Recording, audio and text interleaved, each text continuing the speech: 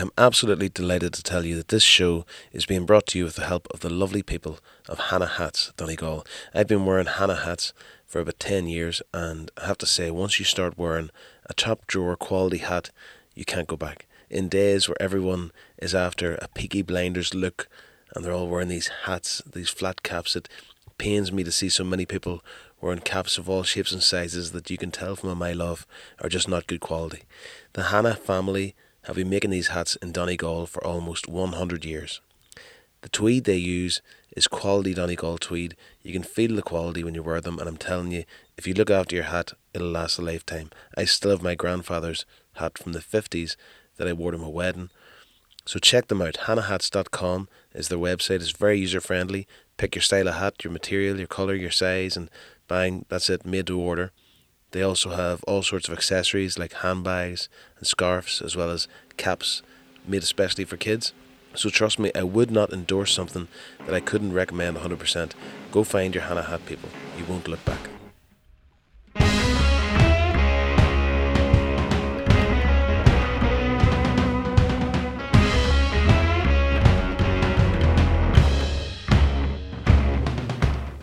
Hello, and you're very welcome to another episode of See You at Yours with myself, Matt McKinn. It's very strange times that we are in at the minute, ladies and gentlemen. I don't have to tell you that. As regards the See You at Yours podcast, one of the main points of it is that I go into artists' homes and studios and try and get someone that they're very comfortable, someone that they can just relax and we can get a really good, deep conversation about what's going on. And for the foreseeable future, that's not going to happen. This next episode, it will probably be one of the last times I get to do that for a little while. I am going to try and replicate it on online, but we'll see how we get on. If it's not the same, I might have to just put it on hold for a while, but we'll see how it goes. In the meantime, there's not many gigs to talk about. A nice tour of England cancelled, Dublin's cancelled. Cathedral Quarter Arts Festival is postponed till January. With a bit of luck, that'll go ahead then.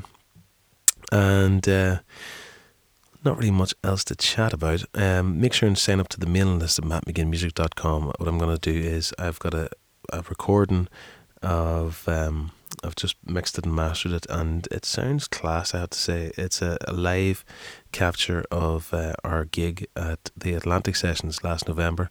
The band were just absolutely cooking that night, and yeah, we managed to get a recording of it, and I'm going to put it out free for anybody on the mailing list, and if you join up to the mailing list in the next while, you'll get that as a free download, so make sure and check that out. And also, the only other thing to mention is, yes, Cocoons. It's a lovely Facebook Live virtual in the round that is sort of hosted by myself and Cormac Neeson. Cormac's a wonderful singer, the lead singer of The Answer, and he has also put out a great solo album that was nominated for the Northern Ireland Music Prize last year. So myself and Cormac basically hosted. The other performers are going to be people from all around the world or local. And it goes out on Facebook Live within the group, which is called Cocoons. So if you go to facebook.com/groups/Cocoons, or just maybe search Cocoons in Facebook, then you should find the page. And on a Saturday night, Irish time, UK time, 7 o'clock on a Saturday night, we'll be going out live and syncing up with other artists around the world. So it really is class. It's a lovely vibe, and give it a go. As regards this episode, this is Jared Dickinson. He's a wonderful songwriter from Texas originally, now living in Nashville with his wife Claire, who's from here. And when they were in Belfast, I managed to sort of corner Jared and get him to do a little bit of talking. He's a great songwriter. He's a lovely singer, and his whole ethos to recording and that is lovely, and you hear that in the recordings. He's got a beautiful beard. I don't get beard envy too often, but he has got a lovely beard. And go and check him out. Go and check out his music. I'll throw in a few here, but his album Ready the Horses, which is just stunning altogether. I won't be able to feature it on this, but make sure and check it out because it is class. And he probably will be in town as soon as this thing lifts, so make sure and check them out too. But for now, enjoy See You At Yours. Make sure and subscribe and give us a nice review and all that. And with a bit of luck, fingers crossed, we've got some lovely people lined up for the podcast. So hopefully, this is not the end. We shall keep it going. So be safe, people.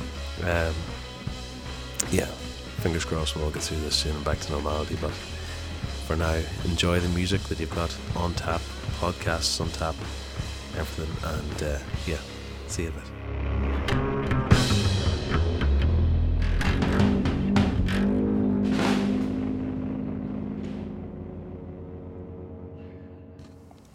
How'd you go on Saturday? It was great. Yeah, the show was really nice. Have you been there, Ulster Sports? No, I can imagine from people describing it what it is like.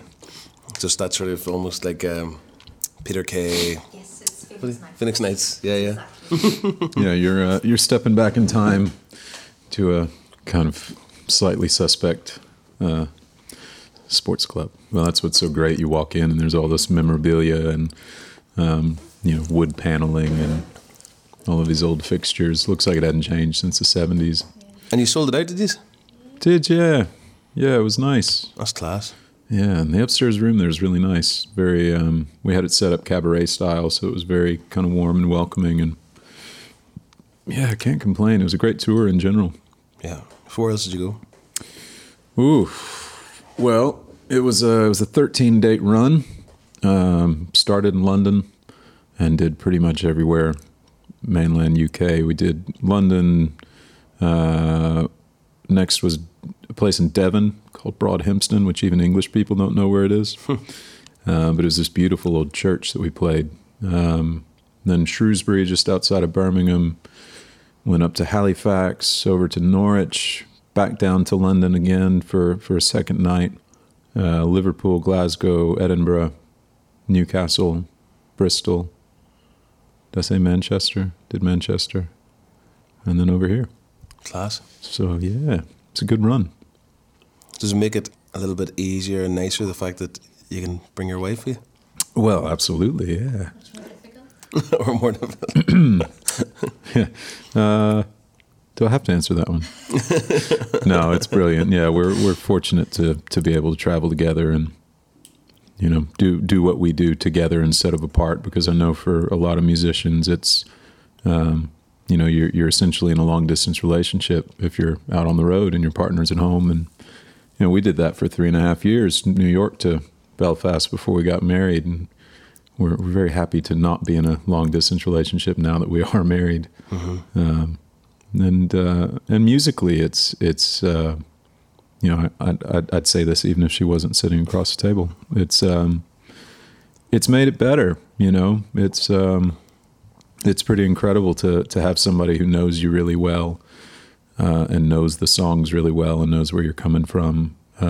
Be able to add a voice to it and a spirit to it. And is that how it happened? Is that like he's at a party one night in Bangor or Belfast and you're singing and Claire starts doing harmonies and you're going, No, that's the way I imagine it. It's funny. We were dating for about a year before I ever knew that she could sing. No way. She kept that real quiet. And one day, I think we were in Texas actually, visiting my folks, and I remember I was kind of playing guitar and singing something, and she just started harmonizing. And I was like, "Where have you been keeping that?" And slowly convinced her to come up on stage. Took a little convincing. She was hesitant at first, but she's not leaving it now. Church bells sound. Let's go down, see that preacher. We'll invite everybody in town.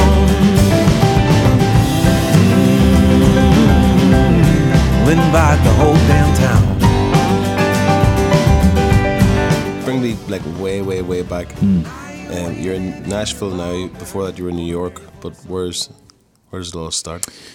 Well, I grew up in Waco, Texas, which is right in the middle of the state. It's kind of equidistant between Dallas and Austin, hour and a half from each one. So Waco itself was a fairly boring place, for lack of a better word. Is that anything to do with the Waco Kid? Do you know the Waco Kid? Yeah, I do. Well, from Blazing Saddles, Yeah. Gene Wilder. I have no idea where why he's he was from? called the Waco Kid in that. I've always loved it, but yeah, I don't know where they got that from. But it was a good place to grow up. You know, it was a medium-sized town and like 200,000 people. So not a small town by any stretch, but it wasn't a big city either. You know, we had 2 movie theaters. We had all you could ask for.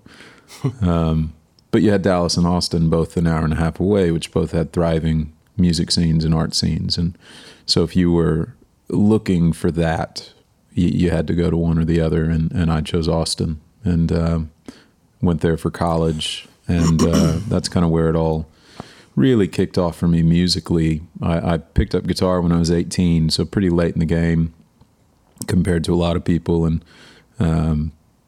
at that point, there weren't any career aspirations. You know, for me, it was, I love music, I love guitar. I'm going to see if I can pick this thing up and make anything happen. There was no point that you saw something or heard something that made you do it. It was just like you finally got around it. Yeah, it you know, music was a huge part of my upbringing. It was always in the house. You know, my dad was an old hippie, and I grew up with his record collection, which was the Beatles and the Stones and Simon and Garfunkel and Bob Dylan and, you know, Tom Petty, that kind of stuff. That was my musical upbringing.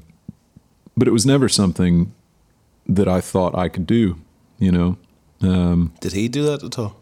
He played piano as a kid. He played drums when he was in college, but by the time I came along, neither of my parents played anything. They both played piano when they were young. So it wasn't in the house as far as an actual instrument being played in front of you, but music was always playing. And it's hard to explain, but it was this kind of other family member almost. It was this thing that was always there, you know. And so when I finally decided to pick up a guitar, it was really just because I loved music and genuinely wanted to see if I could do it, you know, not to make a career out of it, but just to see if I could make any noise come out that wasn't Had you horrendous. written songs before you picked up the guitar? Had I Written any songs? No. Although the two came pretty quickly together, you know, as soon as I learned a few chords, I started trying to just put them in whatever order I could. And then, you know, you naturally start just making stuff up. Or I say naturally, I mean, for me, it seemed like the only obvious thing to do was to try to make something up, you know, just to keep yourself interested, really. Now, they were horrendous, obviously. They were absolutely terrible songs. But I think that was what really kind of lit a fire for me was the idea that, okay, if I learn this, you know, I learn this new trick, this new chord, this new whatever, well, then I can use that to create something. And up to that point, you know, aside from maybe drawing, I drew a lot as a kid. I never really created anything. You know, I played sports and did that kind of thing, but I never took you know, raw utensils and then made something out of it. And so I think looking back on it, that was exciting for me. Was there somebody that you immediately like local or whatever that you went to almost to sort of go like how do I do or I want to show this to you or you know?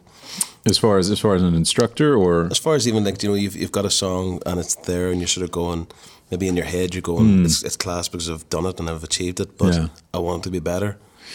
Yeah, it didn't, or was it just all no one that I was really bouncing it off of necessarily. You know, I definitely played early stuff to my parents, and my dad was as supportive as he could without lying. You know, that's pretty good going. So yeah, I thought that was all right, and my mom's always been really supportive, and I think the creative side, you know, my love of music came from my father because he was just a massive music fan, and he was always playing records. But I think the creative side came from my mom. She is, you know, in a different life, she could have been a folk artist. You know, she's always drawn things and is a very, very talented painter. And in the last handful of years, she's started quilting and is a absolutely astonishing quilter. And so I think the creative side of my brain definitely comes from her. Class. Yeah. And then how long was that then before the first recording or first sort of studio experience? Well, pretty early on, I got like an old Tascam recorder and set up in like an upstairs room at my parents' house and laid down all of these, I mean, I guess you just call them demos now. At the time, I thought I was making a masterpiece. I think we all do. Yeah, of course. We're still making them. Why would you do it otherwise? So yeah, when I was maybe 19 or so would be the first time I actually recorded anything. Thankfully, it didn't find many ears because it didn't deserve to find many ears. But the first kind of proper recording was when I was a senior in college, and I kind of had an idea by that point. I'd been playing, for 3 or 4 years and playing in little coffee shops and had been writing songs. And a buddy of mine who had an interest in producing records and engineering records, we kind of got together and he said, well, I'll produce your album. And I thought, oh, that's great. I don't know how to do that. And so we made a record while we were both still in college. He was a music student, and so he had access to the music building at the University of Texas. So after hours... What were you doing in university? I was a communications major. Is that like PR? Well, there were many facets. So you could have done like radio, television, film, that sort of thing. For me, I did interpersonal communication. So you're basically studying communication patterns within various types of relationships, whether they were business relationships or personal relationships, family relationships.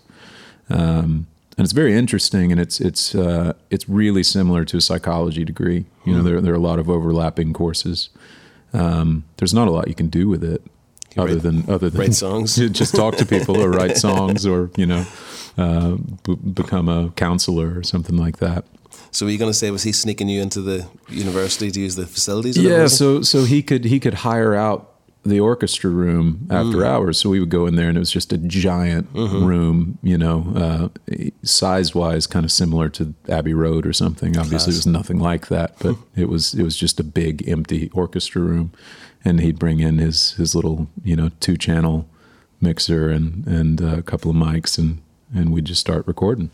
So that was the first experience, and that became an album, which was called Ashes on the Ground, which came out in 2008 or 2009. I kind of forget now.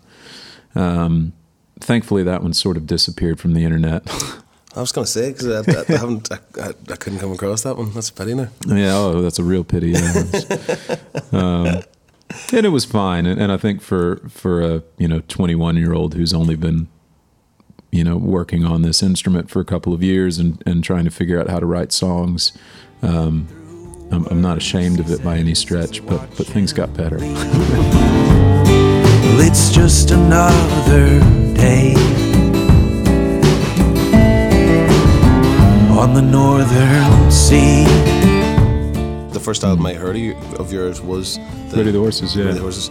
But I love like straight away seeing that progression between that and the album before. And I think I love the looseness of what I would consider the first album, though it's not. What would it be? The Lonesome Traveler. It's the second record. It's kind of the first proper record. I mean, it's got a looseness and it's got a lovely vibe to it, and it's almost like you took that, just give it a little polish for Ready the Horses that just brought it all in this lovely big sound, but yet it's still you, just sort of your part of your journey. Thanks. You know what I mean? Yeah, they are different records, and there's definitely an evolution there, but the kind of common thread between them is they were tracked live. And that's definitely how I like to record. You get a bunch of players in a room together, and you play and sing a song, and so Lonesome Traveler was very much a folk record, very sort of acoustic-driven songs, storytelling songs, and it was a fairly kind of loose loose way of recording and playing. You know, a lot of those were first takes or second takes, and the band, I would have run through the song once, and they would have said, "Okay, yep, got it," Class. and then away we went. So there were, you know, little things that happen when you don't know a song too well that are great, and also you're sort of hanging on for dear life, you know. And with Ready the Horses, it was another live record. That time straight to tape. We recorded to live to 2-inch tape, mixed down to 1/4 inch. The songs had evolved a bit. You know, it was a little bit more upbeat. Had kind of more of a bluesy soul feel to it in places, but still very storytelling driven. And I definitely wanted it to be sonically different. You know, we had horns in there, and Hammond organ played a pretty big role. And The Hammond's incredible. oh, it's my favorite instrument. It's like a spaceship. I don't know how the thing works, but I'm glad it does. And there's one of the songs. Which song was it that with the Hammond just in the meantime? Yeah. I suppose the Hammond just. I mean, how he gets the sounds in that thing is just incredible. It's funny on that one. In the meantime, was a single take. So we did that one, and we all went into the control room to listen back, and we were all like, "Yeah, that felt pretty good." And I had such a good time on it. I was nearly like, "Well, can we just go do another one?" You know, that was fun. Let's do it again. But we didn't. So that was the only take. And there's one part in that song. I think it's kind of in a little like middle 8 bridge section where what he's doing just sounds like you're in outer space. I don't, it's all these harmonics that he's playing on the Hammond. And I remember the first time I heard it, I was like, what the hell was he doing? What is that? And then the more I kept listening, I was like, man, that's brilliant. I love that. That's my favorite part of the whole song now. Yeah. And I mean, the fact is you're hearing it and you know that it's organic. Like, you know, it's not like that you sort of throw it into a little plug-in or whatever to sort of make it.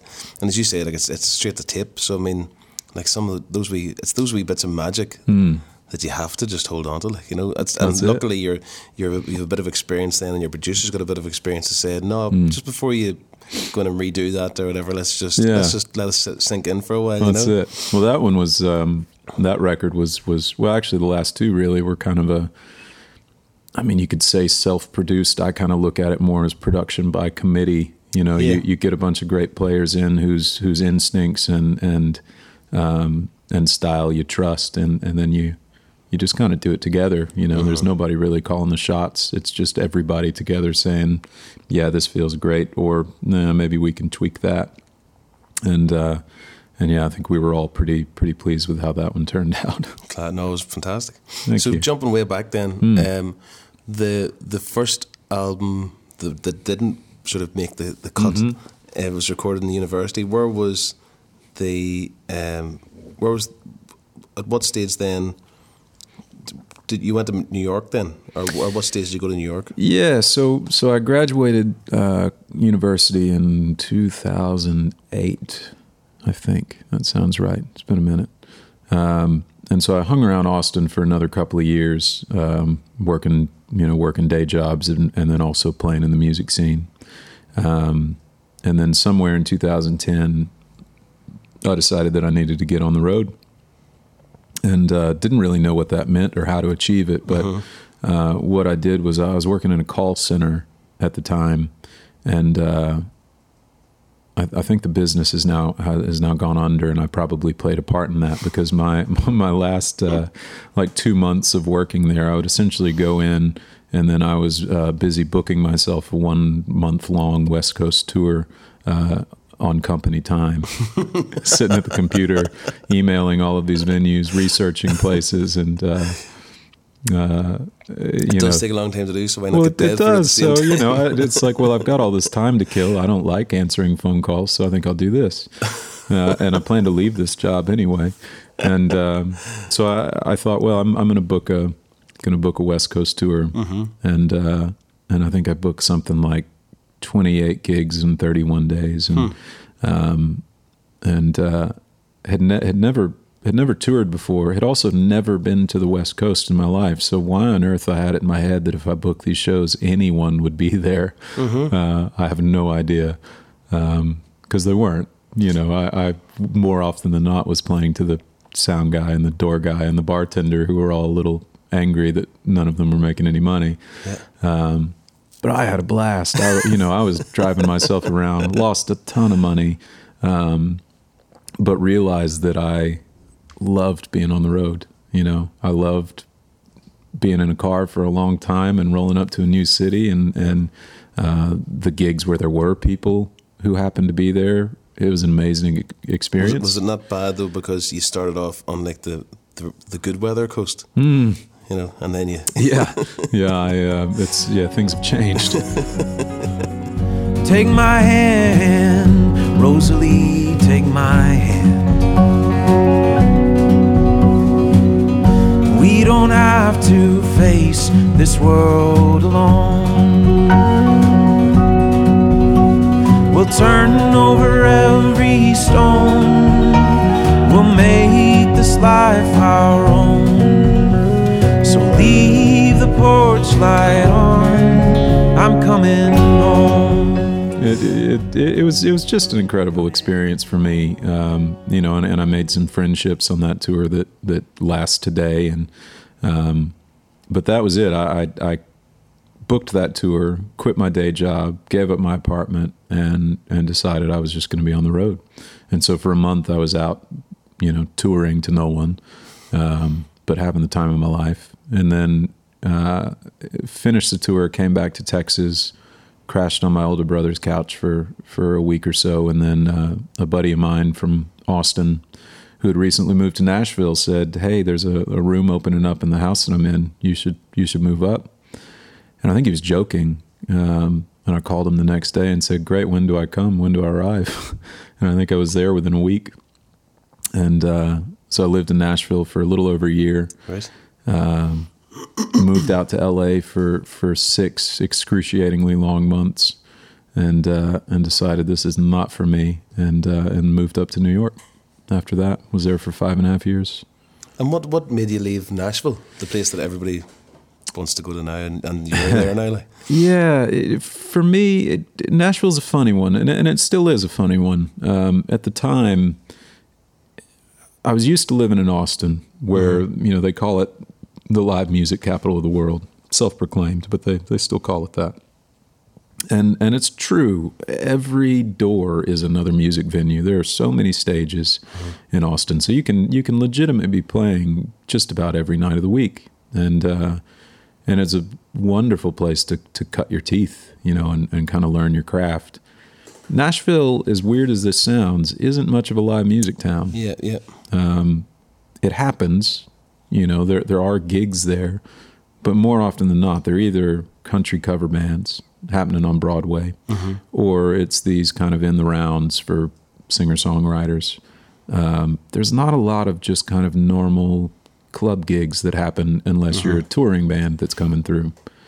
And so for me, that was a difficult thing to live in a city where you didn't really have a good opportunity to play live all the time. I still needed that, and financially I needed that. And there were other things about Nashville that just weren't really up my street. You know, it's a very industry, machinery-driven town, and still is. You know, very formulaic in the way that they go about writing a song or making a record. And I've never really jived with that side of the city. So for me, it felt like I needed to be somewhere else. The reason for going out west was I had a few friends out there that had kind of told me that the music scene was a good one, and you know, singer-songwriters had a lot of places to play, which was true. But I was also getting ready to make The Lonesome Traveler, which I was going to make with a guy called Ryan Freeland, who was based in L.A. and a bunch of L.A. players. And so I thought, well, I'm not in love with Nashville. I might as well just move out there. I'm going to be there to make this record anyway. See if I like it. You know, I'd been there a couple of times before, wasn't a huge fan, but thought, well, it's worth going out there. You can always leave. And I had the time of my life making the record, but pretty much everything else was miserable for me. It's just not my kind of place. It's a very, the way I always described it was it seemed like all the buildings were just part of a movie set, and all the people were extras in the movie set, and nobody was real. Nobody was genuine. You know, you'd get handed a business card before you'd get a handshake, and you know, for a lot of people that's fine. And I know it all depends on who you find out there, who your crew is. But for me, it just wasn't the right place. And I'd had New York City on my mind and in my soul for a lot of years, and knew that that's where I wanted to end up. And spending 6 months in LA was the thing that finally made me decide to just go ahead and move up there.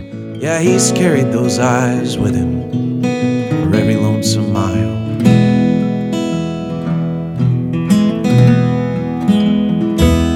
He rolls on, he rolls. 2 steps from the graveyard, Lord, he's still out in the cold. But he rolls, oh how he rolls. Just going back there, Ryan Freeland, is he the same one that produced Rayla Montagne? Yeah, so Ryan, he's been over doing with Rhiannon Giddens. Rhiannon Giddens. So, yeah, Ryan's a brilliant engineer, and there were several years there where it seemed like every record that I bought was either an Ethan Johns production, or Ryan Freeland had engineered. One or the other, you know. Every record that I fell in love with, he just seems to be able to capture things just incredibly. In the same way Ethan Johns. Exactly. They were. I mean, they're very different in the way that they approach making records, but they both seem to be able to make a very organic, very honest, and vibey record.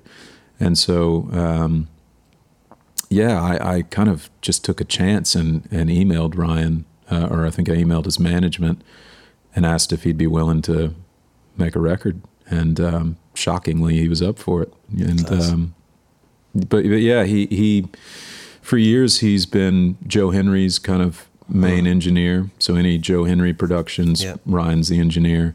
He did that Rayla Montagne, God Willin' and the Creek Don't Rise record. Did a brilliant Ramblin' Jack Elliott record. The Rhiannon Giddens album. Carolina Chocolate Drops before that. He is a magician in the studio, and one of the sweetest people you could ever meet. So yeah, absolutely delighted to have worked with him on that, and hopefully do it again one of these days. How many years between that album and Ready the Horses?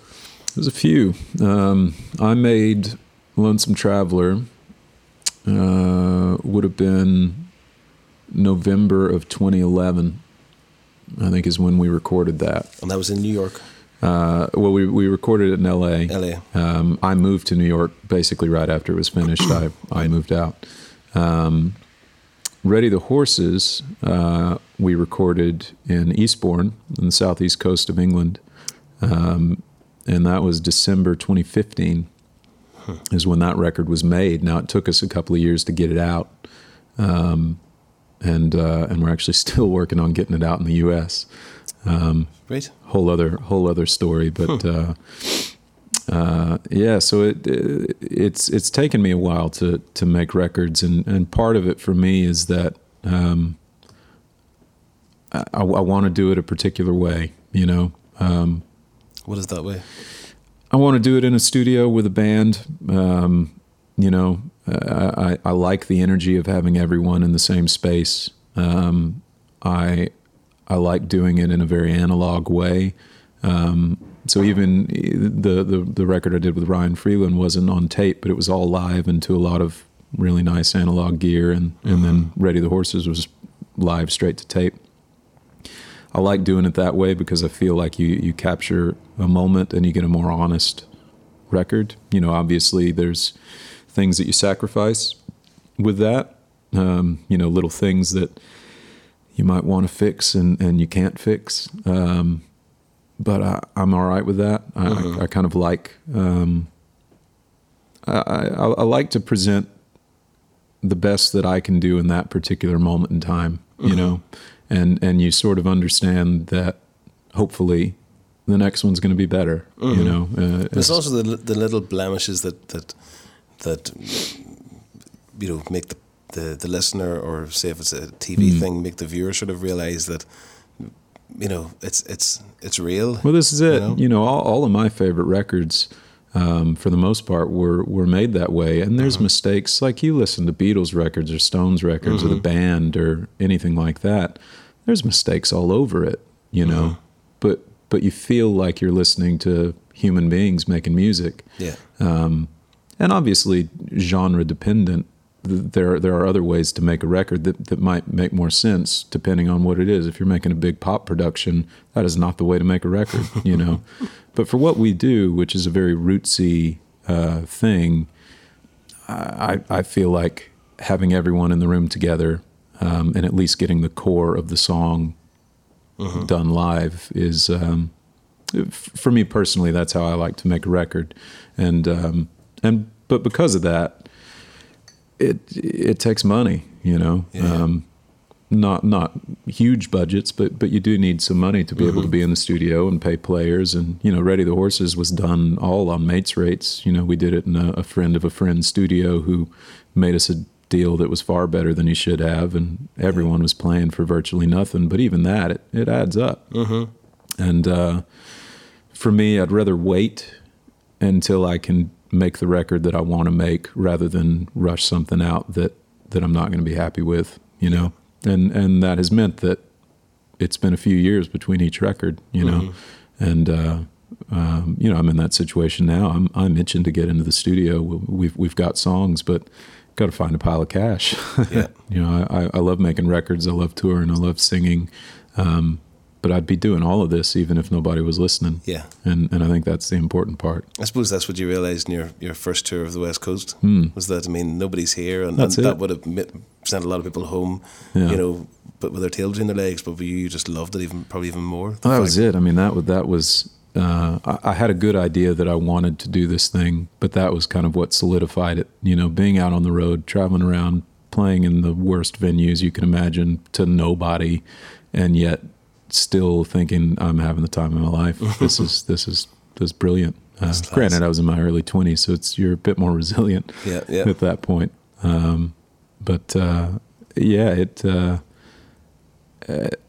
It's not in everybody, and that's okay. I know a lot of musicians that I'm very good friends with that really struggle with being on the road, and it's a hard life. You're living out of your suitcase. You never feel settled. And you're always broke and your body's broken and it's a hard way to go about it. But I know for me and Claire, whenever we're home for more than a week or two, we just start getting the shakes, and thinking, man, when can we get out of our own house and get back into a travel lodge? Older men may think quietly back on life,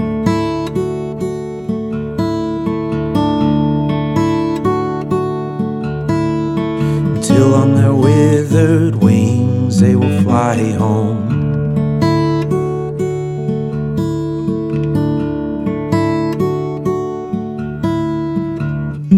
Seasons come and go, lead us down this winding road.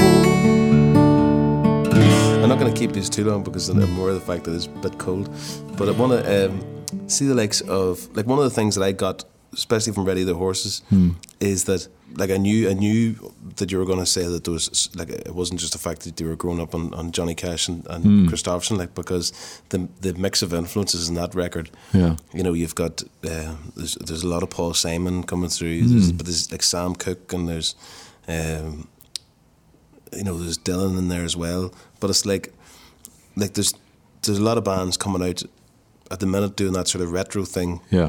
It's like you switch it on and it's just Sam Cooke singing, basically. Yeah. Now, whenever I listen to that, all I want to do is listen to Sam Cooke. I'm with you, yeah. But so you've gone into the retro thing, as in, recording the analog, doing it live as possible, getting the energy, production that might sort of tip the hat to these greats that have gone before, but yet it's still Jared Dickinson, his voice and his songs, just cutting through all that. How does that, is that something that you've, like, made a purpose of doing, or is that just something that it just happens? I don't know that it's a conscious thing. I do think it just has kind of come out of what I grew up listening to. It's interesting you say that about Johnny Cash and Chris Christopherson. That wasn't my musical upbringing. I even though I grew up in Texas and all of my friends were listening to country music, my dad was not a country music fan, and so I grew up on rock and roll and blues. That was the stuff that was always in my house, or folk songs like Paul Simon and Garfunkel, Dylan, Jim Croce. That was the stuff that sort of informed my musical knowledge and taste. And as far as my own style is concerned, I think it's just a matter of what you like listening to. I've never really tried to push it in a retro or vintage direction. I think it's just that's the stuff that I listen to, and I think that's it's pretty normal for that to influence what you do on your own thing. You certainly try not to copy anyone. And maybe that's why I'm able to sort of, hint at certain things and it still be my own voice coming through. But, for me, it's all of my favorite artists and records. Every song was different. You listen to Abbey Road and they've got every genre you could imagine on that. Or you listen to a Tom Waits record or a Paul Simon record, and there's a blues song and there's a pop song and there's a rock and roll song and a country song. And so that's really what it is for me. Is I love to try to dip a toe into every little pond. Mm-hmm. And I think because of that, sometimes they get mixed up and it maybe turns into something hopefully unique. But don't know. I don't know how it happens. It's probably best not to examine it too closely, or maybe it won't happen again. I think for me now, what the continuity I think between a lot of the stuff I would like, be it from certain types of rock and roll to folk or whatever it is, like there's an energy in the recordings, and maybe that's what you're trying to grasp or to have in your. I mean, it's definitely in those two albums. Oh, thank you. And even the fact that even the would you call it an EP or a short album that they've done of the Americana sort of the songs Under Texas Sky. Yeah. And I mean, like even that, it's a little bit more acoustic, but there's that energy and that fluidity that's there. It's still captured. Like so. I mean, maybe that's what we're sort of always trying to. Maybe that's the thing that sort of resonates from music that we would have grown up on. I think so. It makes you feel something, and that's. I think if it's something that moves you, if there's an energy there and an honesty there, then I think it's going to move you and. Certainly from your own music that I've heard, it does that. And I think it's what we all sort of strive for, is to create something that... sounds like me. You know what I mean? That's what we're going for, is try to do something, one, that pleases you, because that's it. I've got to write something that makes me happy, and then hope that it makes somebody else happy too. Class. You're in Belfast for Christmas? Pretty close. We alternate years between Texas and Northern Ireland. This is a Texas year, but we are going to be here kind of right up until around the 15th or 16th. So we sort of get the best of both worlds this year. And what happens in 2020? More touring. Hopefully another record, if the gods should smile down upon us. I'd love to get in the studio and make another record. Yeah. Thanks for having the crack. Thanks for having me. Cheers, man. Cheers, brother.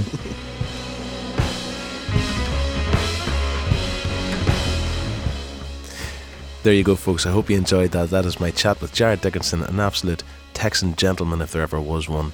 Make sure and go and check out his stuff, download it, buy it, CD, vinyl. Vinyl jealousy and beer jealousy on the one episode. So make sure and check out Cocoons. Sign up to the mailing list. You're going to be getting a free EP soon from the Atlantic Sessions. With a bit of luck, we'll see you very soon and see you at yours. And if you like the podcast, don't be afraid to like it, to subscribe it, to leave us a nice review, and we will see you before too long. Thanks now.